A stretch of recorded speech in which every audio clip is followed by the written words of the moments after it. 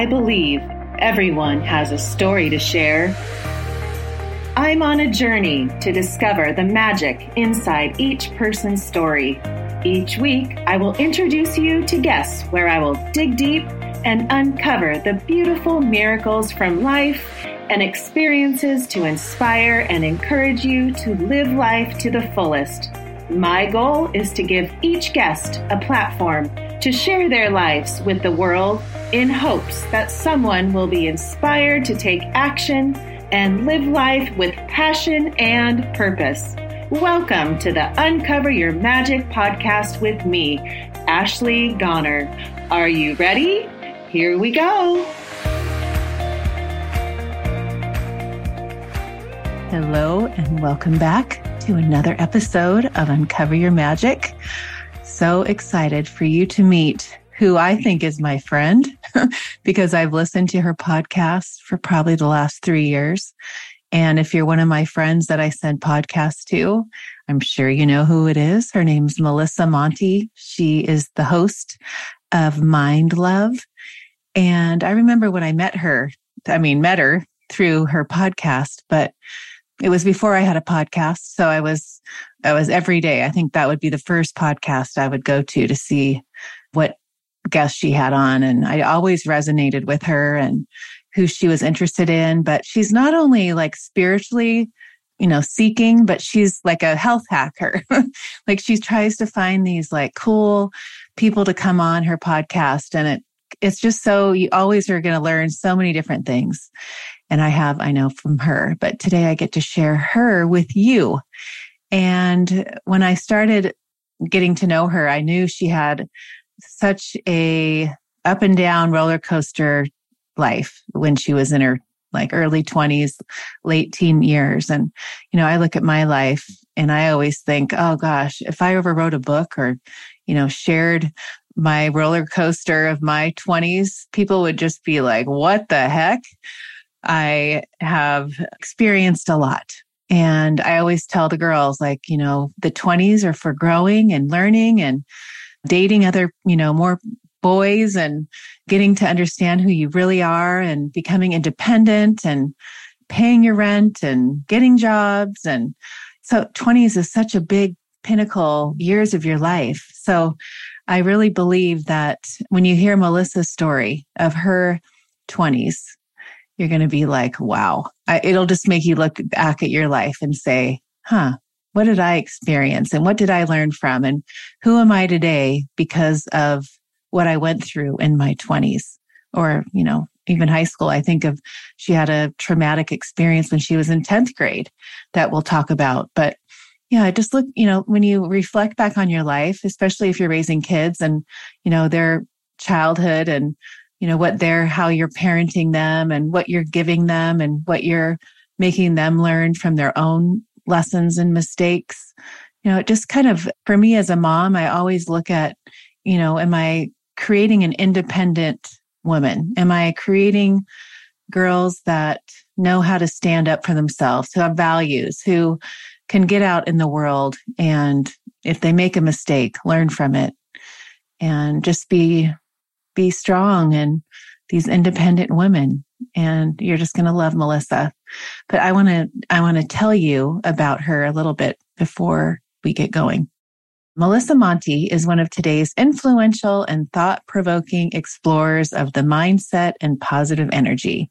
She's known for her ability to educe and explain complex ideas with humor and clarity in a way that deeply connects with a wide audience. On her popular heartfelt podcast, Mind Love, she discusses mindset shifts, energy frequencies, and modern mindfulness through raw stories, personal experience, and inspiring interviews. Melissa's ability to connect with her audience is largely due to what some call an extreme amount of life experience. She was a victim of sexual assault twice. She suffered the loss of a close friend by suicide, and she lost a parent from lymphoma.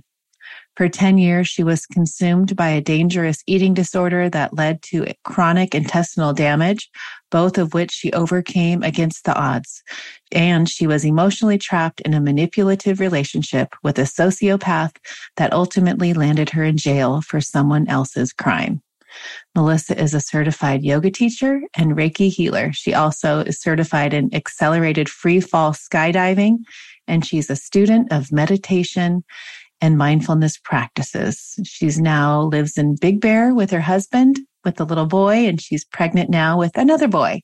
And I'm sure we'll talk about that as well. But, she just brings to me, I focus on my guests each time before I start the recording, before I meet them on Zoom.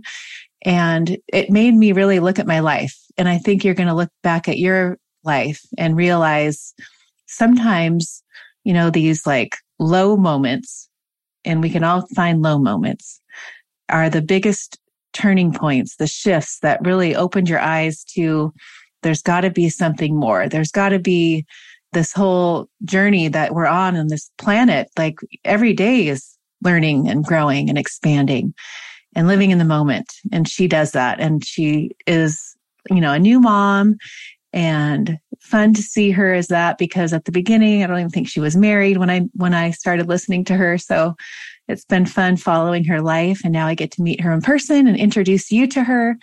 And pretty soon you will be following her podcast as well, like I am. So let us bring this beautiful Melissa Monte on the show. Welcome, Melissa.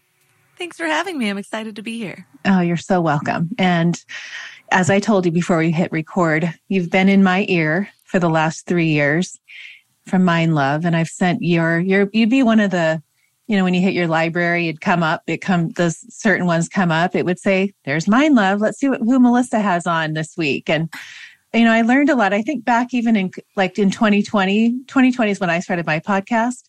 But, when we were just hanging out and doing nothing, and I really, really dove in, and I remember sending yours to, all my tribe. And then when I started my podcast, you were one that I would go to see who you were one of my mentors. And you don't even know it. You would be the one that I would, the Paul Seligs, Gary Bodley, we were both in his classes.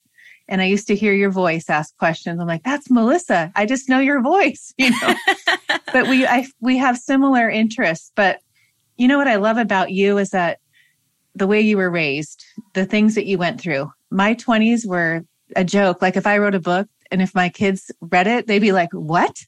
You did that?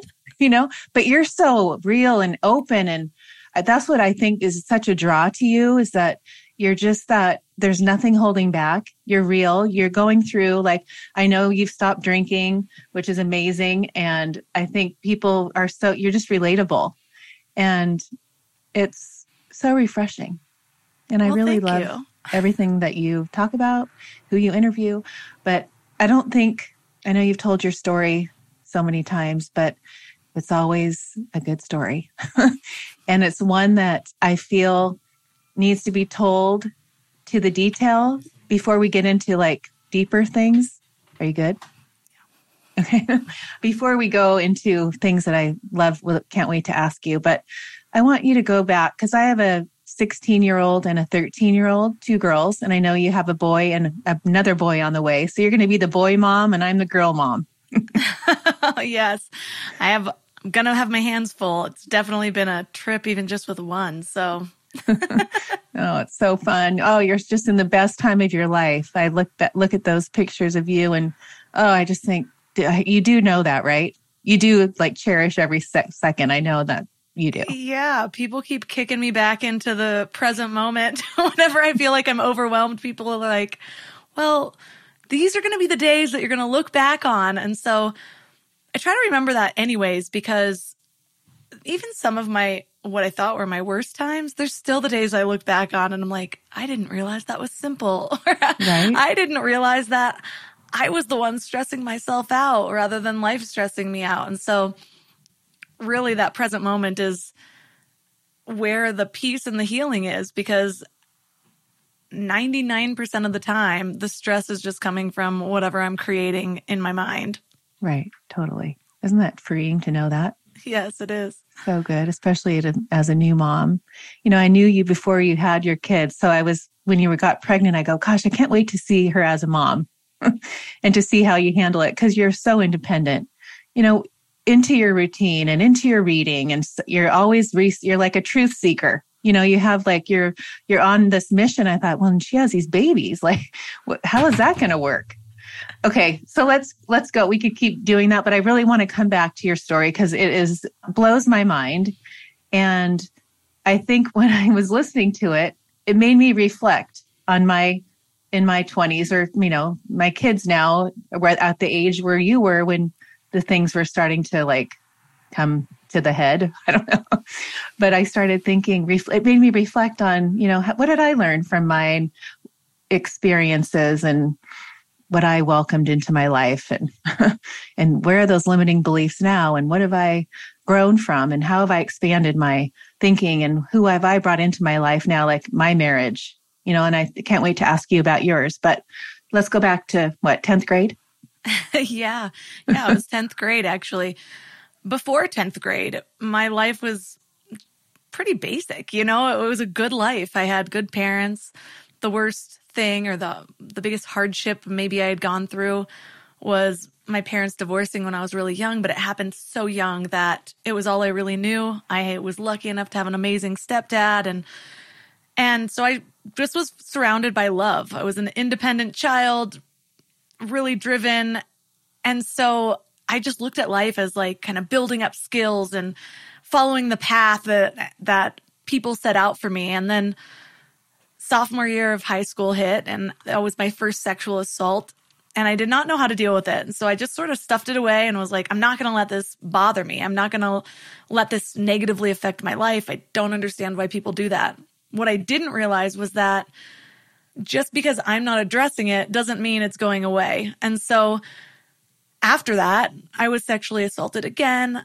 I ended up losing one of my best friends to suicide. And then my dad was diagnosed with cancer, and he died my first year in college. Well, just the beginning of my second year. And so I was still just kind of putting on strength and trying to go to the next step and trying not to let it affect me. But it was really deeply affecting all of my life decisions, because what I didn't see was that it was affecting my self-worth, what I believed about life, what I believed about myself, what I believed was possible. And so it went from anything is possible to life sucks and I just need to get through it, and right. And how am I going to not feel all of the things that I'm going through, which led to binge drinking, and I developed a really severe eating disorder. And so all of this stuff was going on, and I was just sort of making life decisions. I was a runner, so in multiple ways, an actual runner, but also if something got hard, it was almost easier just to leave that friendship group or leave the city or move away. And so I ended up moving to Texas for a while, and then I was moving back, and I had plans to move back to San Diego, but I ended up meeting this guy, and he seemed too good to be true. He gave me this diamond ring with all these other gemstones on it on our very first date, and we were staying in these 5-star resorts every night, and he would just we'd just go to a store and he'd be like, oh, you want that? And he'd just buy it for me. And I'm like, what is this? I've never lived like this before. And turned out when something seems too good to be true, it often is. Yep, my dad always said that. Over the next year, I ended up finding out one thing at a time.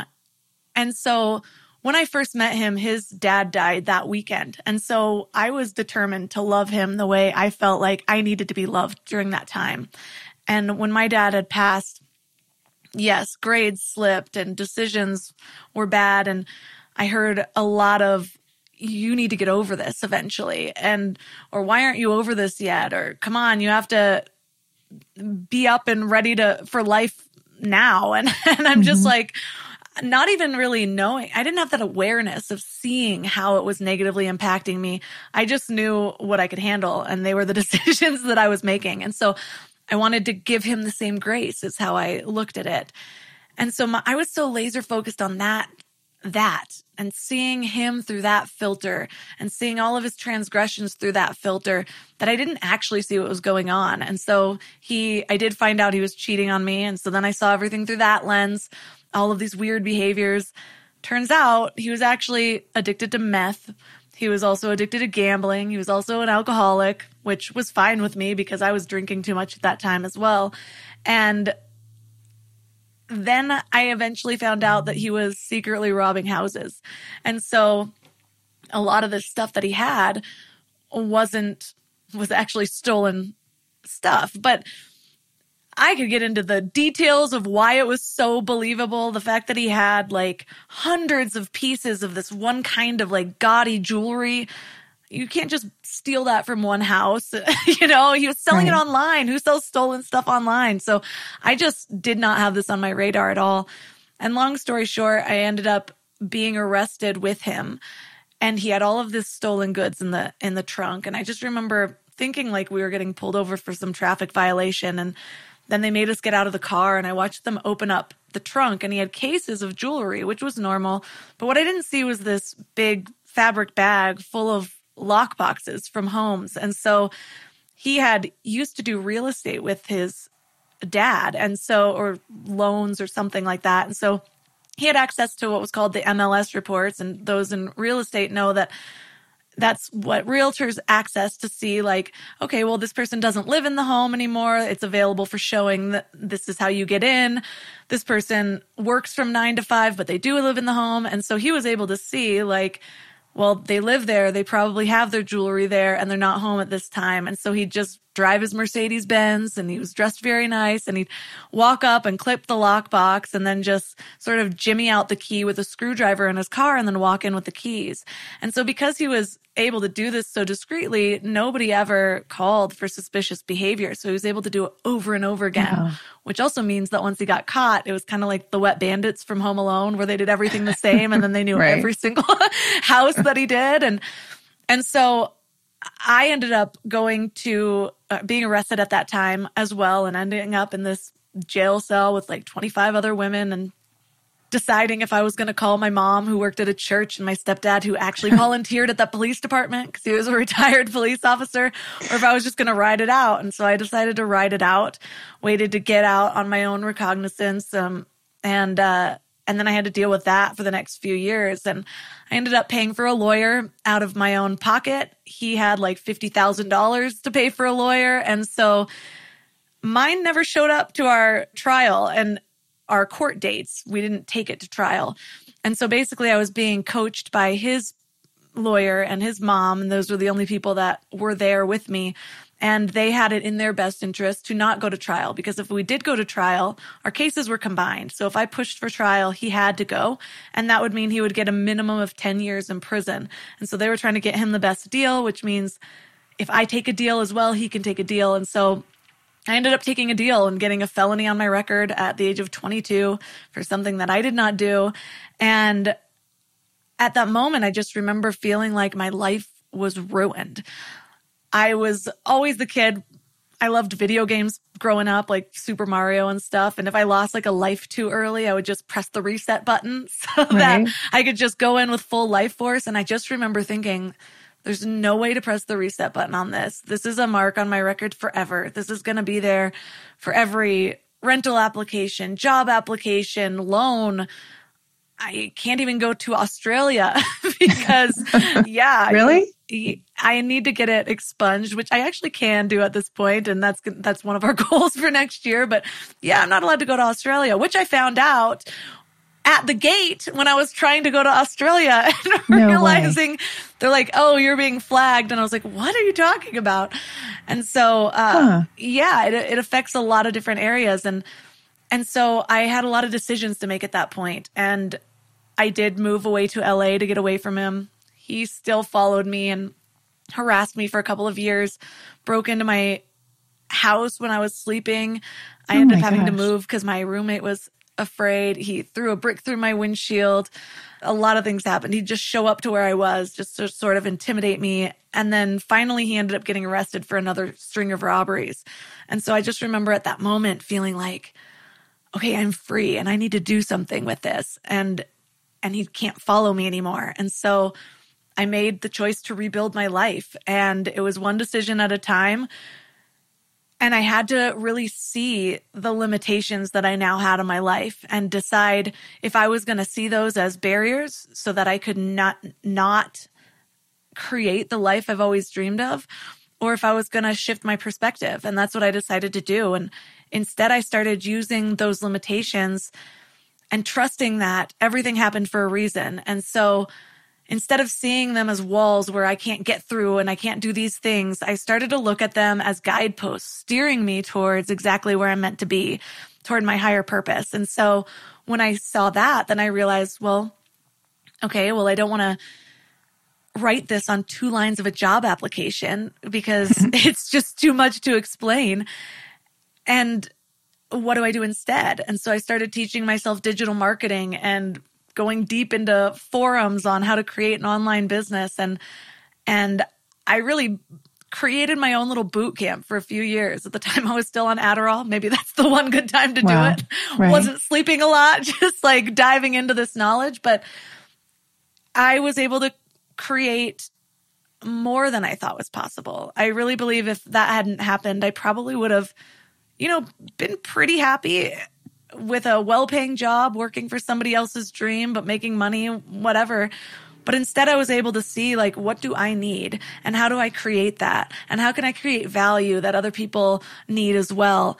And it was really my slingshot toward entrepreneurship was the worst thing that I thought ever happened to me ended up helping me or being the foundation for the best thing that ever happened. So that's my long story. But it does make you, because I look back at my life and, now raising kids and thinking, their childhood and what I've created up till, for 16 years for my oldest, and what I've given them as limiting beliefs, have I protected them too much? Like, have they not fallen and figured out how to get themselves up? Because I hear your story and I'm like, geez, like to even at 22, go through all of that with this guy that you attracted, it's all, you attracted this person. It's a mirror, right? Like what we've learned in our journey.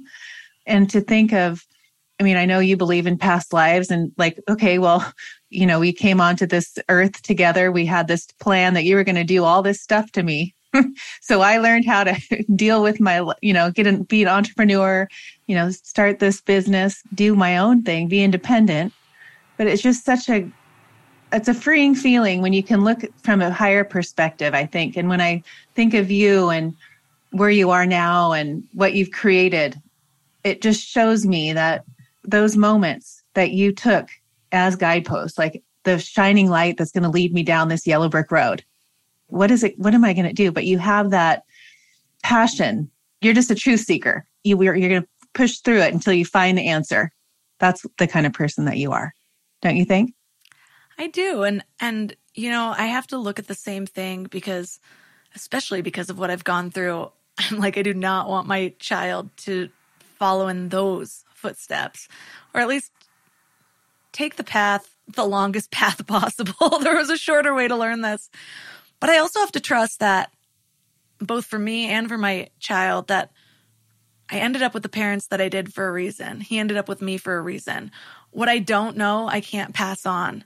And maybe that's for him to figure out. Or maybe I figure it out in 10 years and it's the perfect time for him to learn. And maybe I wouldn't have learned the lesson in the same way had somebody just tried to pass it down, pass down their own experience. And so I really do believe I had to learn this way. And when I look back at even my family history, there was a lot of trauma, especially on my dad's side. My dad was the oldest of 8 children, and his dad killed his mom and committed suicide and blamed my dad for fighting back. And so he was my dad's father was abusive and first abused his wife and then my dad, and then was going down the line of kids, and she had finally gotten the strength to ask for a divorce. And my dad actually became a championship wrestler to try to protect his family. And his dad clearly didn't like that. So I grew up as like the kid in the back of Narcotics Anonymous classes, listening to people's crazy stories. And so you'd think that even that I would have learned a lesson earlier, but I still had to go through it myself. And so I think a couple of things happened. Number one, that story, hearing all of that, knowing what my dad went through, it still didn't stop me from making some of the identical mistakes, like drinking too much or numbing out feelings. And also recognizing that I came in with ancestral trauma. I came in with things to heal. And so that creates even more motivation for me to decide, all right, am I going to let this continue to pass down, or am I going to do whatever I can to stop this pattern here? And so, yes, my son will still have lessons to learn, but I'll also have made a significant amount of progress compared to those who came before me. Right. I look back at how I was raised, and I think I have two sisters. I'm the oldest. And, it wasn't it was lovely, but it was behind closed doors. We had people dropping food off. We had no heat.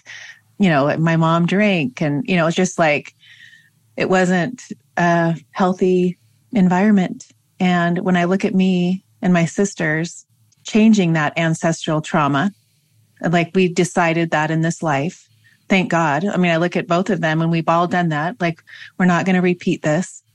And it was almost an unconscious, where we just knew when we got married. I didn't get married till I was 36. And I was a truth seeker for my whole 20s. And as soon as I figured out, I was done doing all my whatever, when I got my act together, just reading books, going to seminars, doing all this and going, when I do this, I'm going to do it right. And I'm not going to bring anything into this. And it's not that you're not bringing it in, but to having that awareness, like, oh, Ashley, here you go.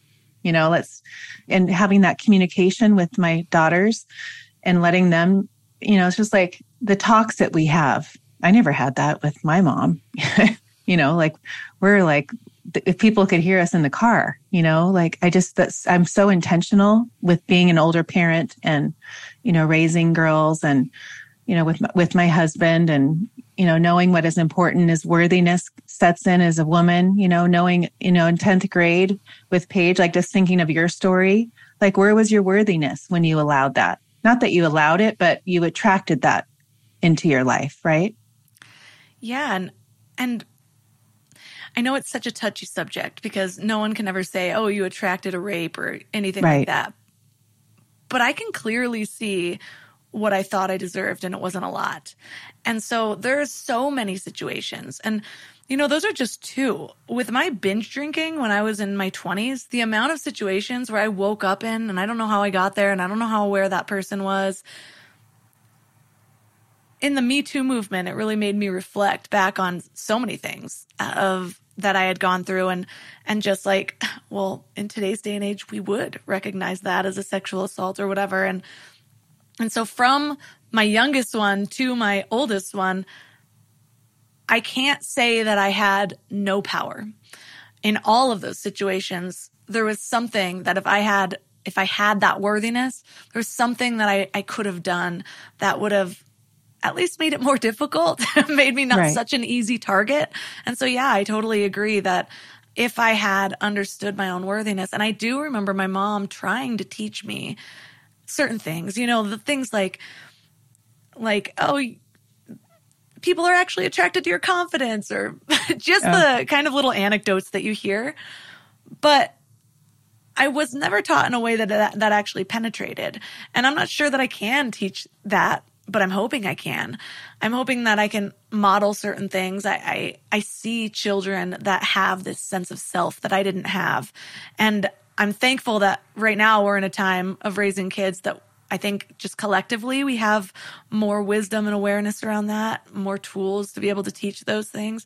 But it's definitely not something that I had. And so I think at that time I even saw worthiness as that being sexually wanted was one of the keys to feeling worthy. I got all of my worthiness from external validation.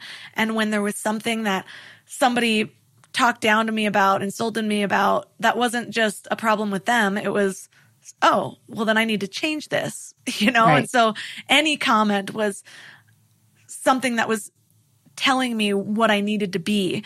And what I learned later on, I think the biggest stepping stone to my own self-growth, and something that I still have to remind myself, is I have to check in every day and ask, well, who am I today?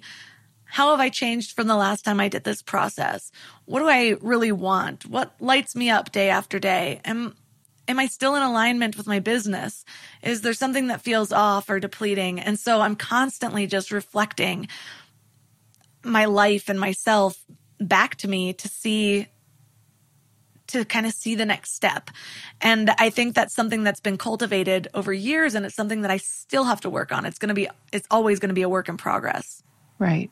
Because you're so, you love your morning routine. You do your meditation, you have your, healthy coffee. And I've learned so much from the guests on Mind Love of what you've incorporated into your routine, into your life, and how you create in your life. So go through that with us, because I think you have, like, even just when you were talking in this other interview about, being the binge drinker, that, drinking alcohol and having that being part of your life, and then saying, I'm not going to do that anymore. I'm going to stop.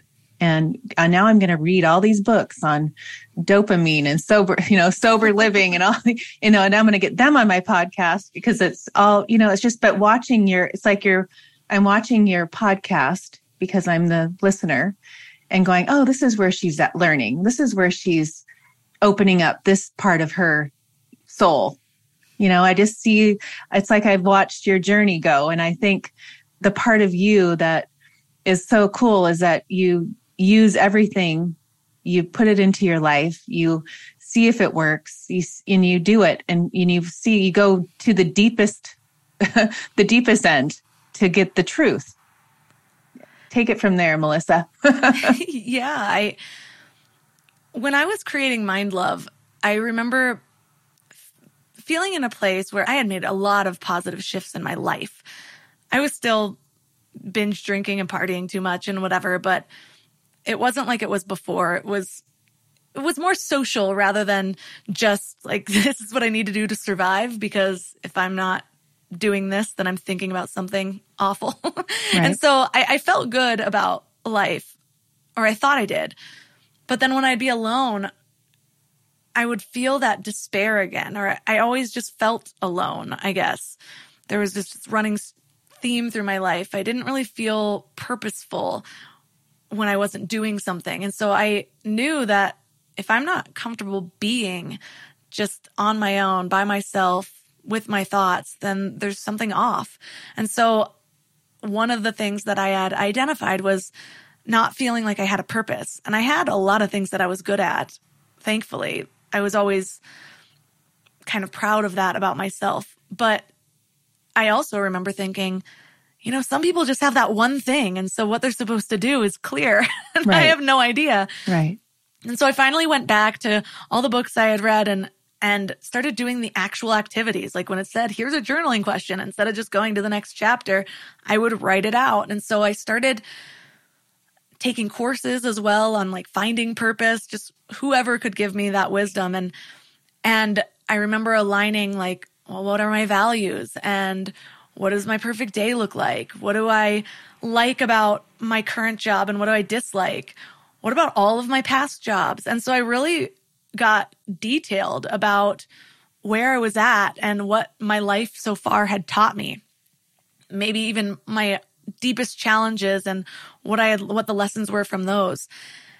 And so I decided to figure out a purpose that incorporated all this stuff, because like I said, if I really believe everything happens for a reason, then why am I neglecting these things? Why aren't they a part of what I'm doing?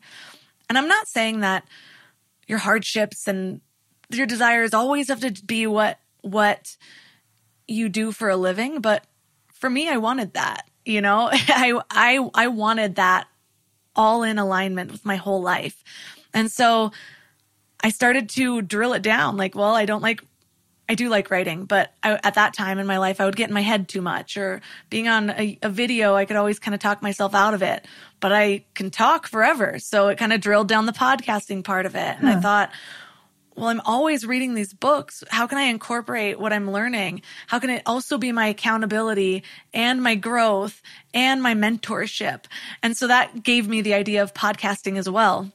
And so the choice to be a podcaster was very deliberate with all the things that I wanted in my life. And so now I kind of keep that going, where it's like if I'm working on something, then I just will make that a part of this journey, and people can follow along if they want. And it's what helps make it really authentic. And it also keeps my curiosity going. And so for me though, as somebody who was diagnosed with ADD, it's a label that I use or don't use depending on my mood. But what is helpful is that there's a lot of things that you see online where it's like, okay, well, this is your 5 a.m. morning routine. And so people will try it and then it'll fall off after 3 weeks. And then they'll feel like a failure. Like maybe they're not cut out for success. What I've learned is that I need to switch it up. And so I'm constantly reevaluating like, okay, well, why am I feeling resistance towards this part of my morning routine? Well, what can I switch it out with?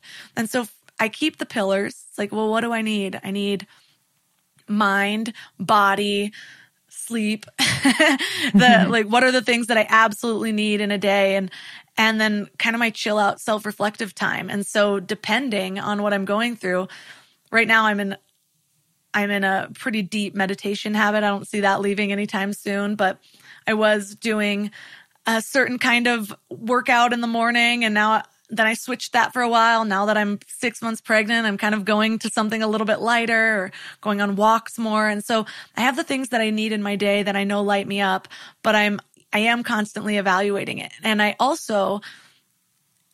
it's taken me a long time to get here, and it's something I still have to work on, but I used to leave a lot of hardship on my future self. It was easier to leave the dishes or to stay up because I want to watch Bachelor in Paradise or whatever it is. But now, especially having a kid, when it's time to go to bed, it's time to go to bed because I do not want to be tired. So I'm going to sleep in. I've already identified sleep is one of the most important things for me.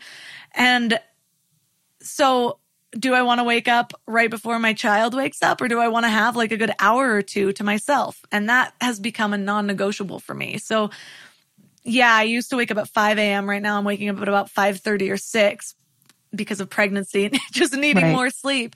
But I still go straight to meditation and get a little movement in, make my matcha latte. We'll either journal or I'll just sort of lay and let creative thoughts flow, allow that same sort of self-reflection to come.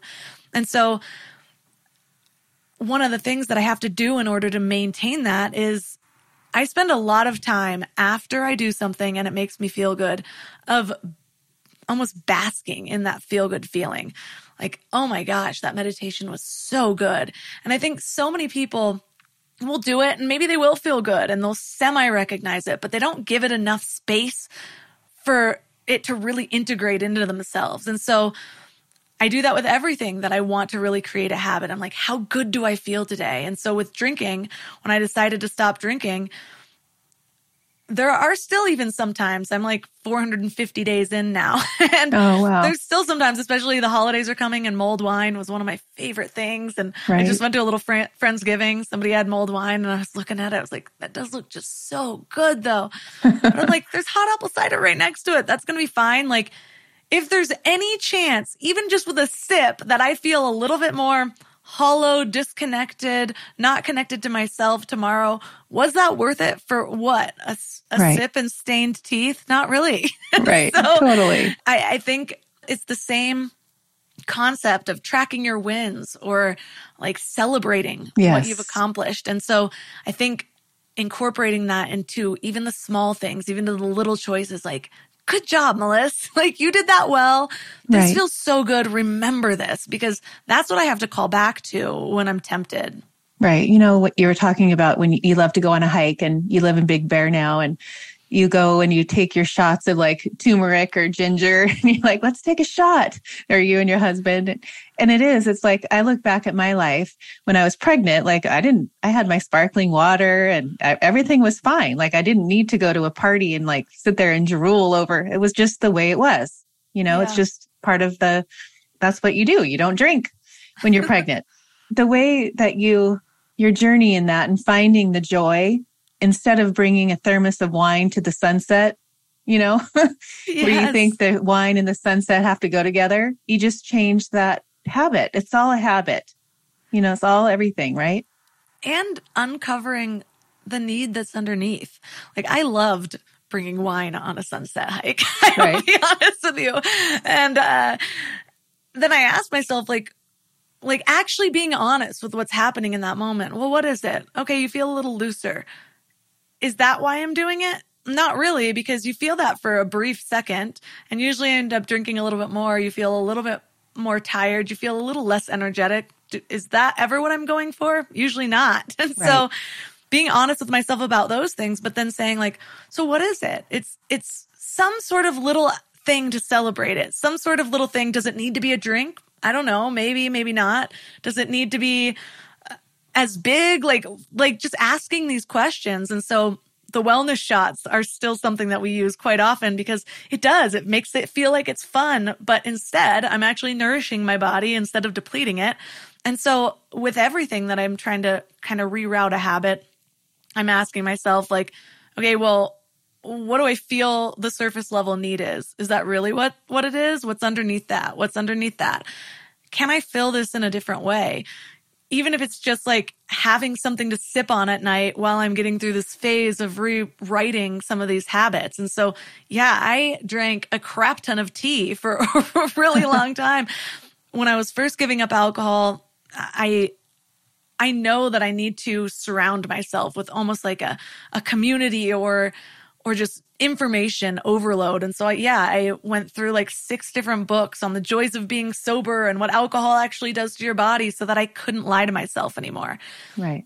I listened to podcasts around not drinking. I joined Facebook groups around it so that I was constantly surrounded by people talking about their journeys.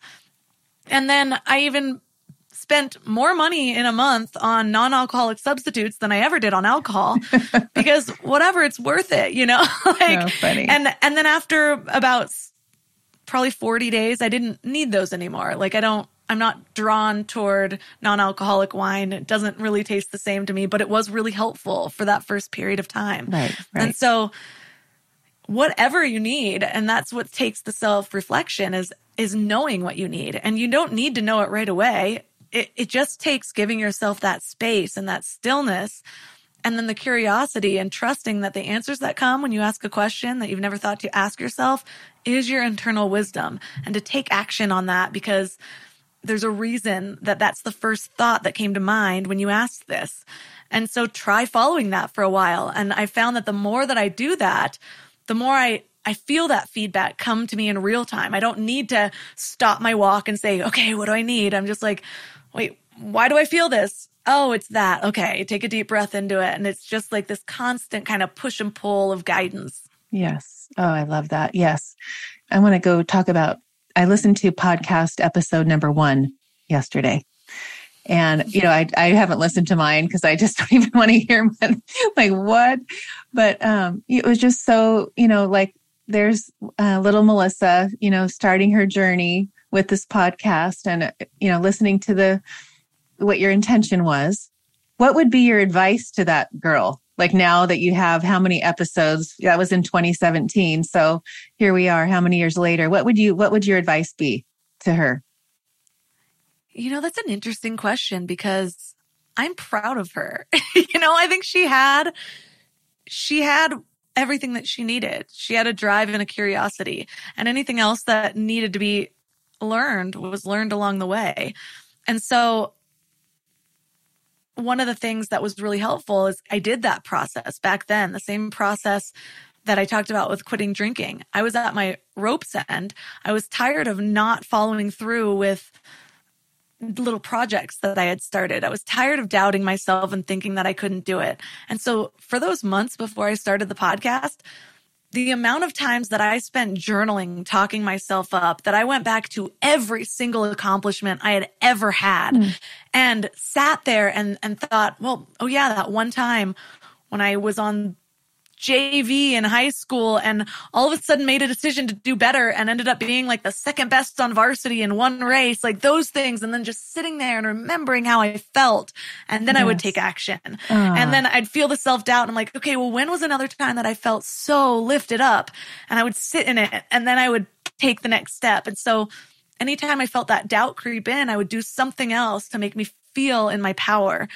And so I actually get advice from her more often now than I feel that I needed to give advice, because then you kind of get caught in the day to day, and it's like, oh, this next big thing, do I have it in me? And I think, well, I've already done all those steps. I don't need to do it again. And then wonder why my goals are taking longer, or why I'm feeling this way, or why I'm doubting myself.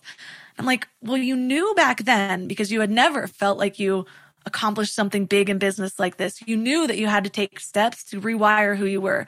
Why do you think that that's not continuously needed? Because we do have that negativity bias. We do have that tendency to start doubting ourselves if we're not doing everything we can to counteract that. And so, yeah, I think she kind of had it together. That was one of the times that I felt most in my power.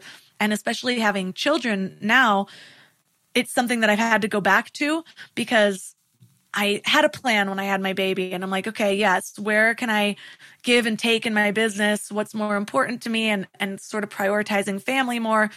But then all of a sudden being so in the mom mode that I stopped feeling like this successful business person anymore for a while, and wondering, well, is this just not for me? And it's like, no, I don't need to go by how I feel right now.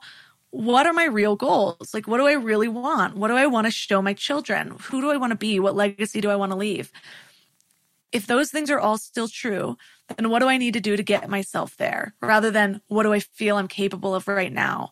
And so I've been spending a lot of time going back to those practices, going back to being super diligent with writing down goals and the steps that I need to take them there. And then, just anything that I can do to combat my own self-doubt. And so that's surrounding myself with other successful people, joining masterminds, even if it's just Facebook groups of people that are doing well. So when I log in, I'm seeing that instead of the complaints of my aunt in Northern California. You know what I mean? And so, right. She had more to teach me, I think. Yeah, that's such a great way to look at that. I really love that. You were talking about the book, Mastery of Love, and how that affected you. And I love all of his books. I teach a child's class called Raising Confidence, and I do the 4 agreements. We go through the 4 agreements, and they're teenagers. And I've always thought that if, raising kids, if I could teach, we used to read that in bed, like I would teach to my kids when they were, I would read the 4 agreements. These are the things, like, you need to get this in your mind. And then the mastery of love too. Relationships, me finding a relationship later in my life, but knowing that I was going to attract the right person, and I knew who I was. And I had read that book too, but tell me your take on why that affected you so much. There are layers to this. And the first part of it is, so that wasn't my very first self-help book. My dad actually used to pay me to write reports on these different books, like the 7 Habits of Highly Effective Teens. And and my mom was actually she was a part of a multi-level marketing thing that didn't work out clearly. But they had a book club, and they'd send different self-help books as well. And so I was always interested in reading those. But it was at an age where there were certain things that really did kind of capture my mind, like mind over matter. I still to this day kind of think that I mind over mattered having asthma. Like one year I was like, I'm going to believe that I don't have this anymore, and I'm going to start running. And I did. And all of a sudden it stopped affecting me. It was so odd. But then all the trauma happened, and I sort of forgot that. Yes, it did instill in me in a specific way, but it was one of those self-doubt moments where I'm like, oh, who was I to be foolish and think like, oh, these books are going to help me level up my life, when life can just kind of crash you down. Well, the person who gave me Mastery of Love was that criminal that I dated. And on one hand, it was sort of one of the things that blinded me, because I was like, oh, this is why he's so nonchalant, doesn't let things affect him, and blah, blah, blah. That turned out to be the meth. But that was one of the things that helped me get my life together. I realized that I sort of was taking the teachings in that book. When I started to see him for what it was, I'm like, oh, that's just a facade for you, but thank you for at least giving this to me. And it made a big difference for me. There's such simple teachings in the way Don Miguel Ruiz teaches, and just things that you can take with you and remember, and it's not too detailed, and it's just like, oh, that has nothing to do with me, or, oh, I'm taking something personally, or, oh, I'm not having integrity with my words, or whatever it is. But the real magic of that whole situation is, like, there's still times. I was actually just on one of my friend's podcasts, and something about the way she kind of put together my story, I was listening to it back, and I'm not used to listening to it. I'm used to saying it, and I can say it in such a way. But I was listening to it, and it kind of got me choked up. And sometimes I look at my past self, and it seems like a whole different person. And so I was like in the kitchen listening to this, and my husband walked in, and I'm like tearing up, and he's like, are you getting sad, like listening to your own story? And I'm like, I don't know. It's just sometimes it hits me in a way where I'm like, I can't believe I really went through all that. And there have been times even where even though I've done the work to see, okay, this was how this was meant for me, and this is why I created this. But then it's like, am I really sure? Is that just a way to make myself feel better? Could I have been something big without going through all this, without wasting that much time while other people were building their lives and their savings accounts and all of that? But there's something about the fact that the person who played a big role in my deepest rock bottom also sort of handed me the rope to get myself out of it, that it could choke me up right now. It was like a seed from the divine saying, that was meant for you.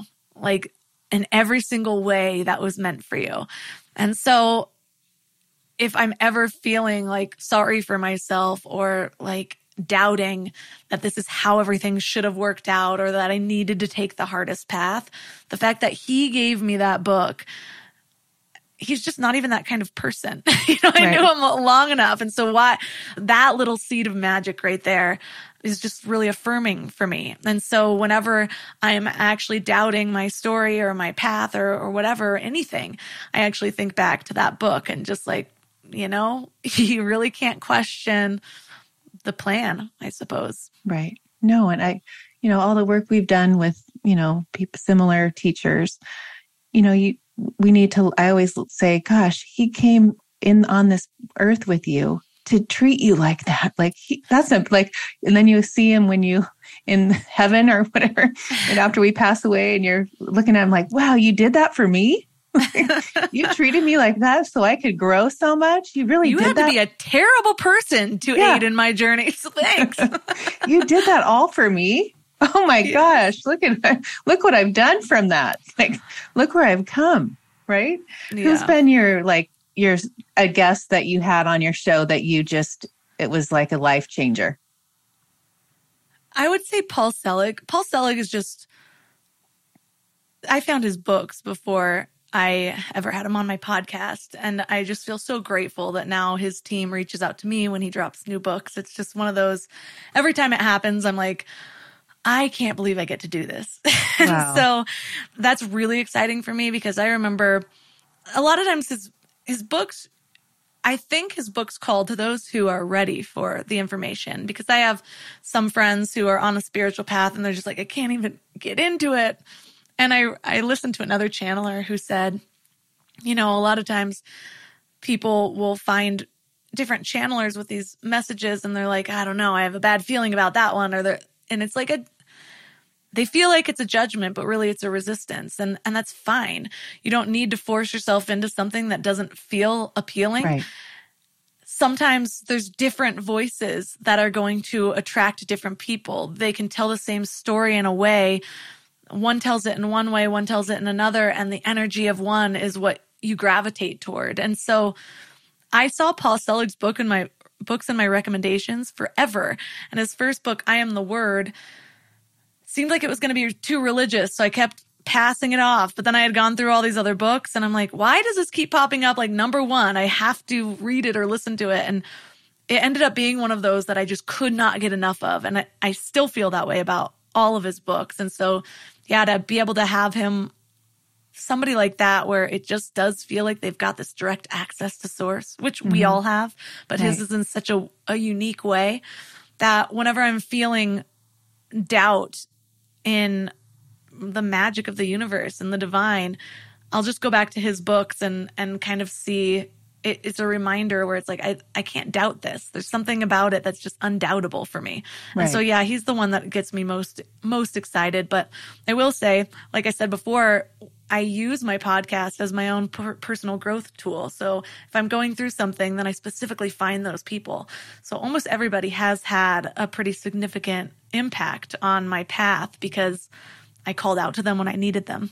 Right. Yeah, I do it the same. I look at my podcast journey. I haven't done one every week. I haven't missed a week, but it's because I love it. You know, I'm so passionate, but it is interesting to look back and to see how I'm growing, what's interesting me. You know, I get so focused, like just being with you, you know, like learning about you. It just lights me up. I can't get enough of it. And then once we end, I feel like I have a new friend, you know, like this different relationship. I mean, it's not off. It's just, it fulfills me to have a conversation with someone that's like-minded and interesting and has this like passion for something that, you know, that they love so much. And I'm so interested in listening and learning from. But yes, I love it. But I want you to explain, because I don't know how you met your husband. Give us some tools on what you did I mean, I have my single friends that, you know, I think of your life with your husband and how you met him and how that whole thing transpired and what you did to attract him to you. I was in a part of my life where I was becoming really intentional and I was trying to figure out who I was. I wanted to have boundaries, which I had never had before. I wanted to know what I liked rather than just what everyone else was doing. So I had been going through a good amount of, again, books and kind of journaling activities and whatever. And meeting him seemed serendipitous. I was not supposed to go to this party, and neither was he. And it was actually up in Big Bear. He lived in Big Bear at the time, and I did not. I was in LA. Well, that month, the job that paid me really well, but I was always partying with my boss, that ended up closing down. December 13th was the last day of work. And then I found out that my landlord was selling our apartment. And I was just saying to people how I loved my roommate so much. I loved where I lived, and we're probably going to be there for a long time, which I had not done before. I would move quite a bit. And then we found out she was selling the place and we had to leave. And so all of a sudden my life is just kind of upheaved. And at that time, though, I had a lot of trust in the universe. I remember thinking like, well, this is not the worst that's ever happened to me. And what year is this? What 2013. Year? Oh, okay. And everything else ended up turning out for the best. So how can I trust that this is too? And I did have money in savings and everything. And so last minute, I decided to go to Big Bear for Christmas Eve, because I had to move out. It was too difficult to go back to family. And so the fact that my landlord was selling our place actually created the conditions for which I stayed in order to go to this party. And then something happened. He was supposed to hang out with his sister, and last minute fell through, and he showed up too. And we tried to be friends for a couple of weeks. We just hit it off, our personalities immediately. And then we couldn't really deny the attraction. So It was one of those things where we were just like, you know, I'd rather have you in my life. So far, none of my relationships have worked out. So let's try to be friends. And yeah, then we just realized we had everything in common. He was reading Rhonda Byrne, I think, The Power, the second book. And I could bond over that. And then he was in the web space, and I knew marketing, and I knew a good amount about web as well. And so we just stay up all night, like talking. And so, yeah, we ended up deciding fairly quickly that we wanted to get married. We were married within a year and a half with the planning and everything. But for somebody I'm a little bit older than him. I was 29 at the time. He was like 27. That was a big step to take. And so, but it just felt different. And we knew that we were the ones. And so I don't know if I would have met him if I wouldn't have been so solid in who I was. And I hesitated right there just because I was way less solid in who I was back then. But I don't think it takes a lot. People think like, oh, I have so much work to do. It really just takes an intention and starting. And you'll be surprised at how different you feel just by taking a few of those steps forward. And so one of the things that I think that helps our relationship is that we're always constantly growing. We both have this curiosity. When we fight, our first instinct isn't like, maybe the first emotional instinct is like, you did this. But we both have that awareness to kind of be like, okay, I know that's not how the universe works. What's my part in this? What can I learn from this? How can we communicate better? How can I share my needs better? And so, yeah, we've grown a lot since we've been together, but he really does feel like my twin flame or my soulmate or something, including even just getting my dreams off the ground. He just happened to be able to create the website, and I happened to be able to help him market his company. And so we've really been building our lives together, and it's really rewarding. When you were taking Gary Bodley's you took the boot camp, right? Yes. Because when I took the Ascension experience, but it was like that really transformed my limiting beliefs or my relationship with Richard on understanding, like, I don't know if we've had a fight, and it's like, because I understand, like, okay, that's him. The triggers are me. Did that help transform your relationship at all, or were you already there? I'm never already there. If there's something that I'm experiencing now, then yeah, it helped. I don't think it was the first time that I learned that, but it was also a different way of seeing it that helped fill a hole for me. And so, yeah, like I said, everything that I've immersed myself in has changed me in some way, but that one was really helpful, especially the repetitiveness of it, like coming back to it every day rather than thinking, oh, I've done this worksheet one time, it's integrated. No, sometimes you need to do it every single day, and sometimes you need to come back to it after you've stopped doing it. And so just knowing that those tools are there is helpful. Right. Yeah, that really opened my eyes. And yeah, it was a part of one of my breadcrumbs that I picked up, right, along the way.